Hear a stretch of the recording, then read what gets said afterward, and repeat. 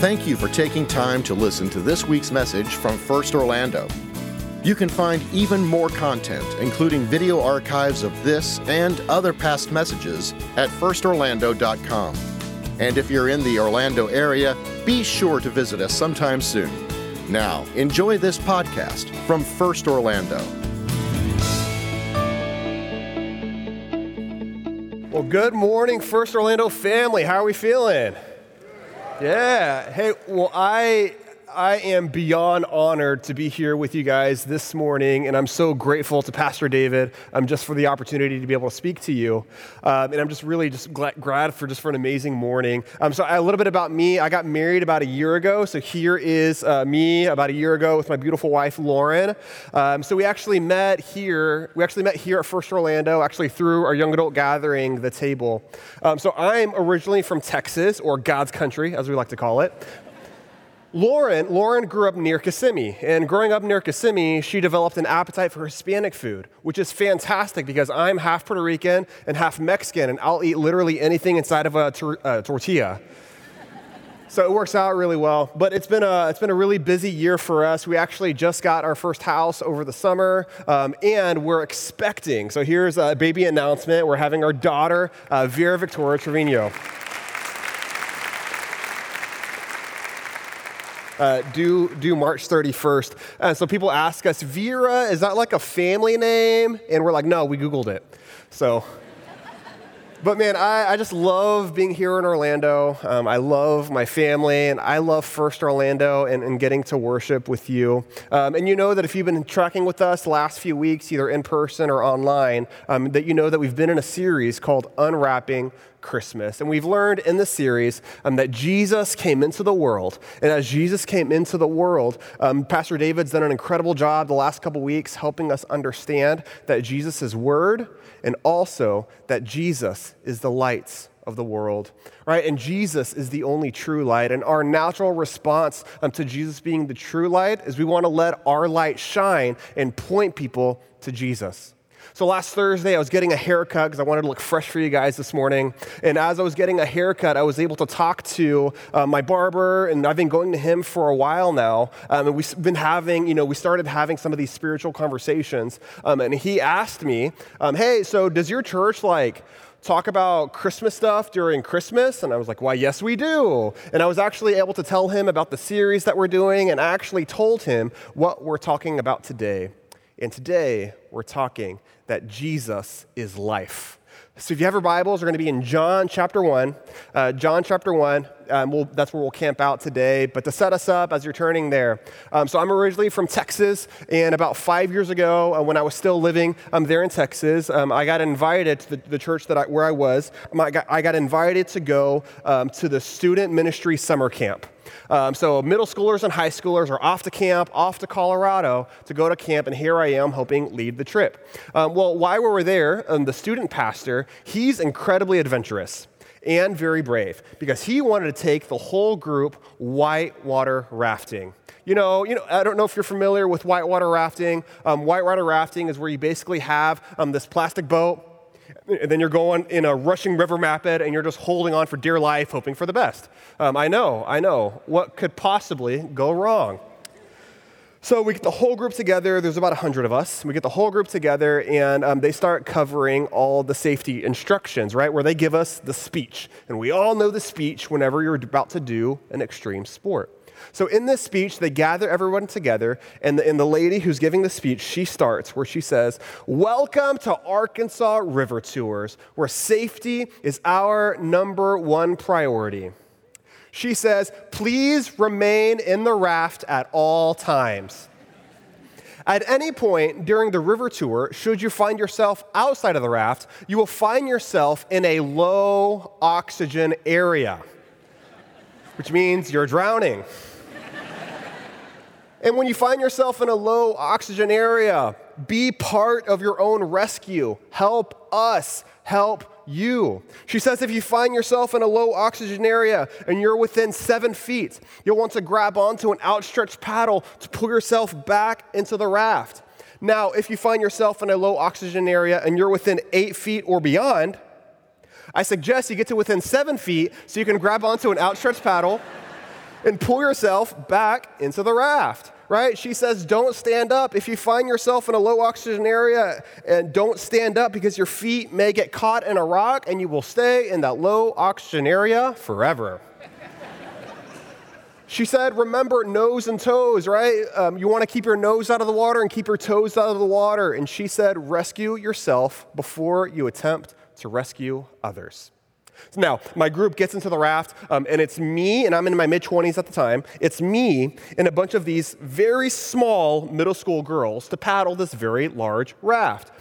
We're like, okay, well, I think we can do this, right? So our raft guide, his name was Jason. And now Jason looked and smelled like he had spent some time on the river. So actually felt pretty good in his hands. So Jason starts where he says, all right, guys, we want to paddle together.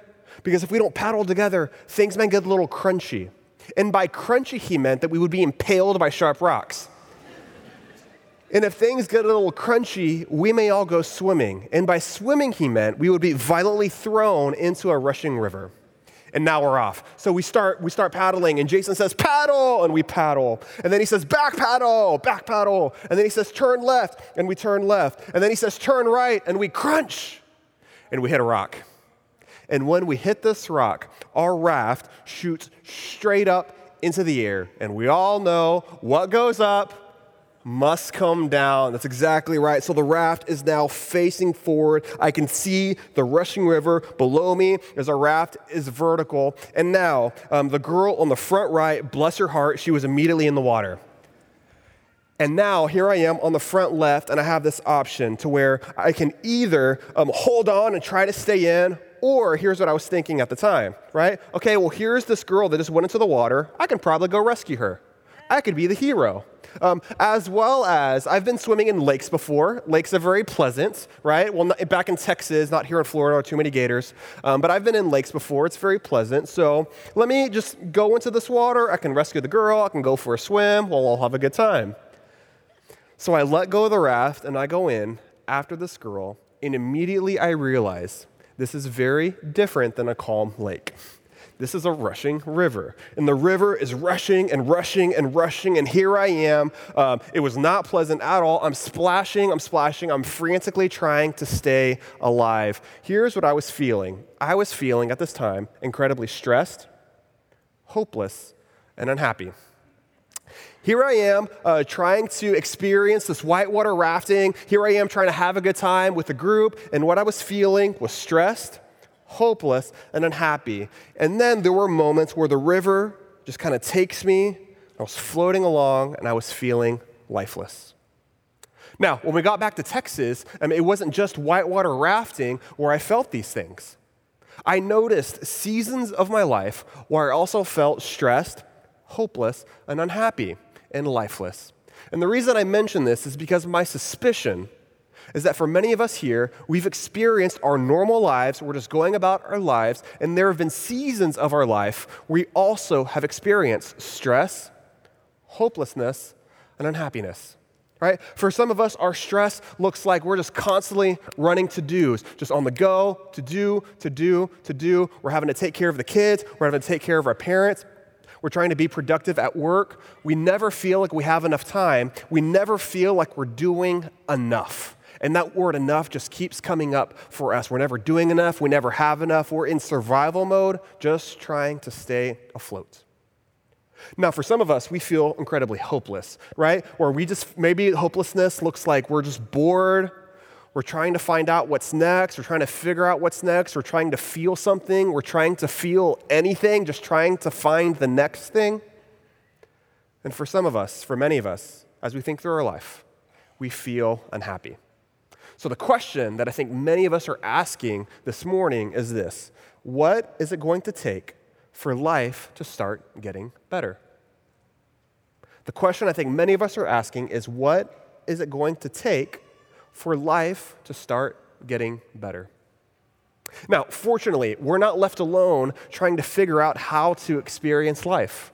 All throughout the gospel, John talks about life and describes the life that I think we all want. So if you have your Bibles, we're going to be in John chapter 1. We'll start looking at verse 4, where he says this. In verse 4, he says, in him was Jesus. In Jesus was, here's this word, life. In Jesus was life, and the life was the light of men. Here's what John says, is that Jesus is life.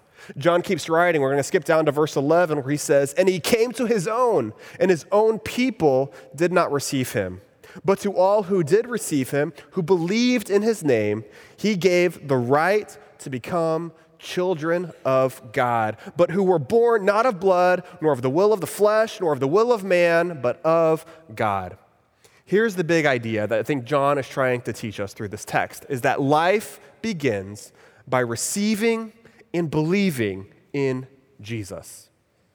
Life begins by receiving and believing in Jesus. So when it comes to life, as John says, we'll see here in the text, there's two ways that we can consider life. So let's look back at verse 13 where John writes, who were born, so we're talking about people that are born, and there's one aspect of being born of blood. But John also writes that there's another aspect of being born of God. So to help us understand this, we have this really nifty chart here to where it really helps us unpack what does John mean by being born of blood. Well, I think what John means is that we all have a biological life, right? We all have a biological life. All of us had a physical birth, right? So my daughter will be born late March, right? And I am terrified, but also really excited at the thought of like my wife going through labor. But I think that all of us have experienced, we probably didn't remember it, but all of us experienced being physically born. Our biological life is where we all start. But then something supernatural happens. Because along with our biological life, along with our natural life, something supernatural happens for those of us that put our faith and our trust in Christ, is that God himself, the Holy Spirit, opens our eyes to see. The Holy Spirit opens our eyes so we can see him, and that's what creates this spiritual life. I think the best way that I can help us think through this is there's been videos going around online that are absolutely incredible. And in these videos, what happens is there are people that are colorblind. So they look around the world and their vision is just very dull and they can't see the vibrancy of colors. And then there are these colorblind glasses that they put on. And whenever they put on these colorblind glasses, they can actually see the world in color for the first time. And as they see the world in color for the first time, they just typically start sobbing about how beautiful it is just seeing the world around them. And that's what it's like being born of God, is because we no longer see the world in black and white. For the first time, we can see the world in color, and that is our new experience. John continues in verse 11 where he says, "And he came to his own, and his own people did not receive him." Now, this word receive, this means to welcome, right? To receive, to welcome, to embrace. So I'm Hispanic. I grew up in a Latino family. If you're also Hispanic or you grew up in a Latino family, perhaps you get this. When you walk into a room, it takes about 30 minutes. And here's why, because you have to say hi to every single person in the room, right? So I walk into rooms at family gatherings and I'm like, hola tío, and I'm giving kisses and handshakes and hugs. I see all my cousins. I see all my family members and friends. When you're Hispanic, you greet every single person in the room. You welcome them, right? Now, the worst thing that you could possibly do to shun a family member is not to receive them when they come into the room. That's basically saying, I hate you, right? Where they walk into the room and you're like, no, and you just walk away and don't acknowledge them.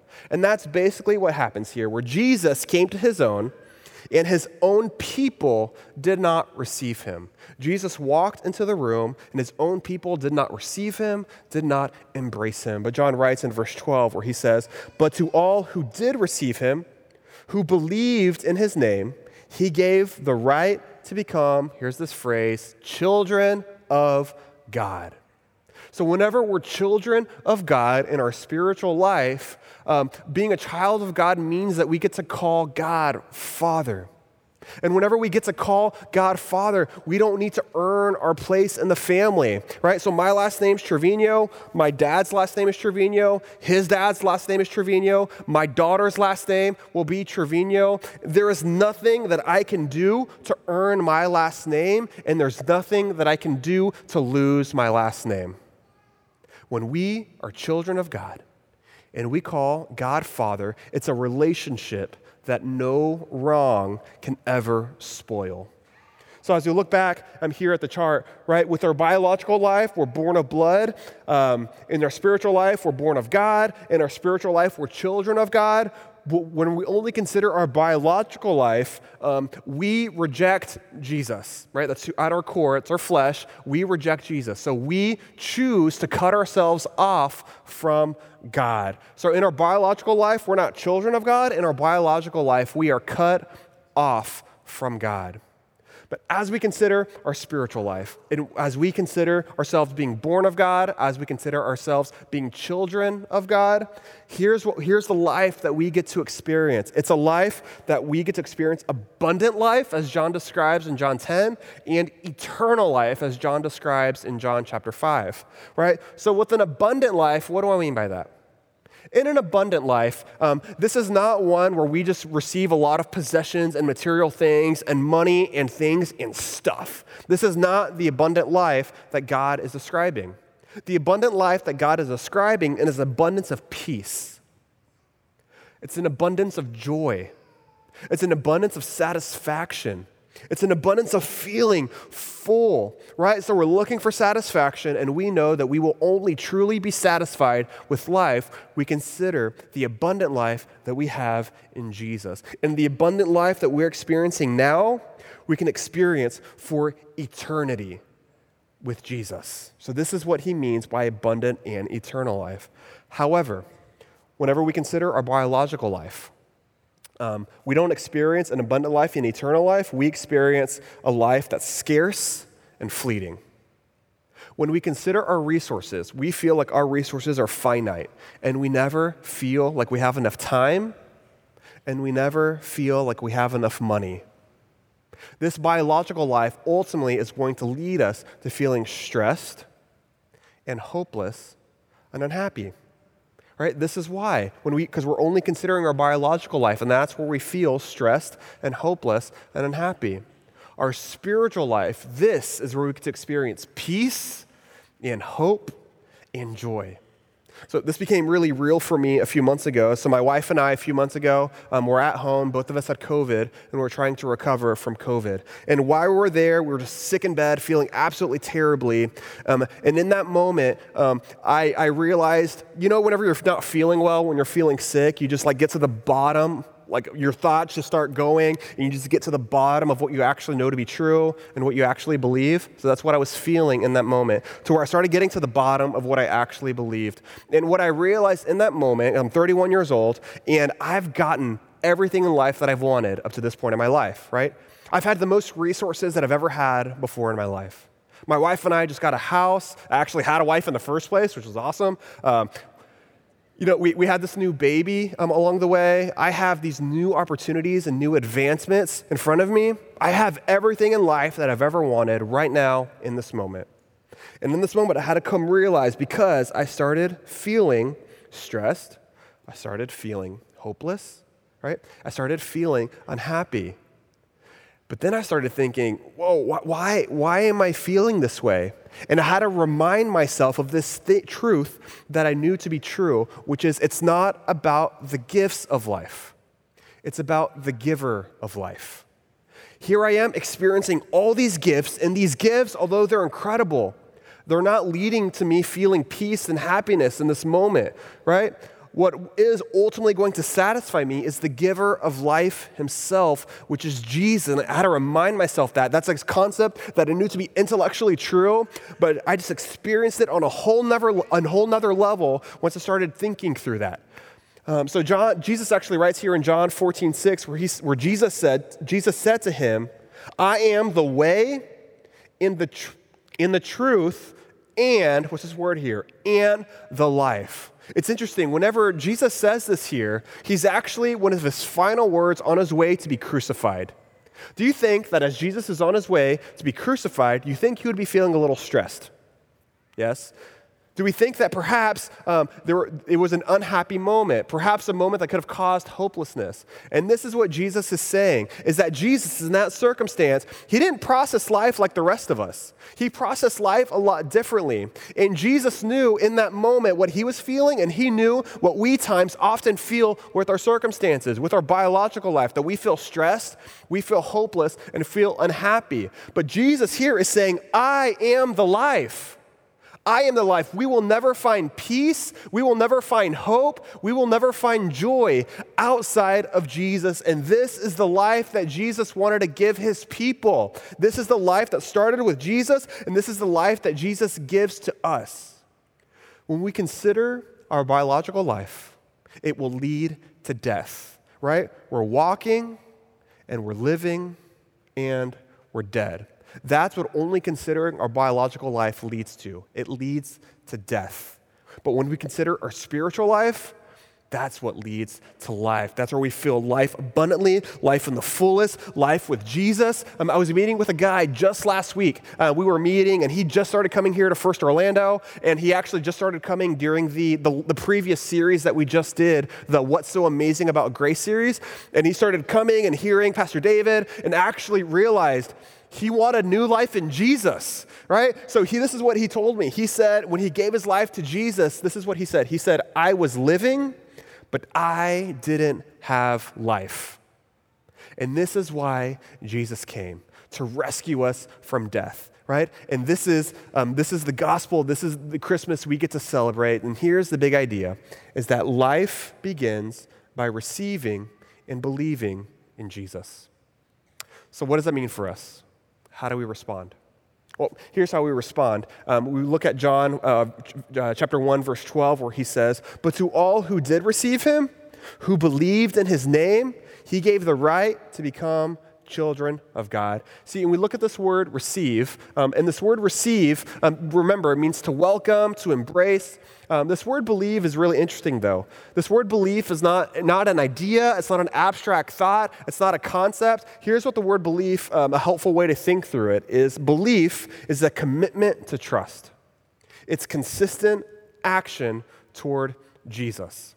So remember my whitewater rafting story. The safety instructor, she is there. She's giving words of life, and she is speaking life to everyone to have the fullest experience of whitewater rafting. And her words are saying how to have the fullest experience. And with her words, she's saying, don't stand. She said, stay in the raft. She said, don't stand up. She said, don't try to rescue others, right? And at the end, she said, do you understand? Do you hear my words?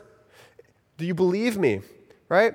And I said that I received her words, but the reality was that I didn't believe her.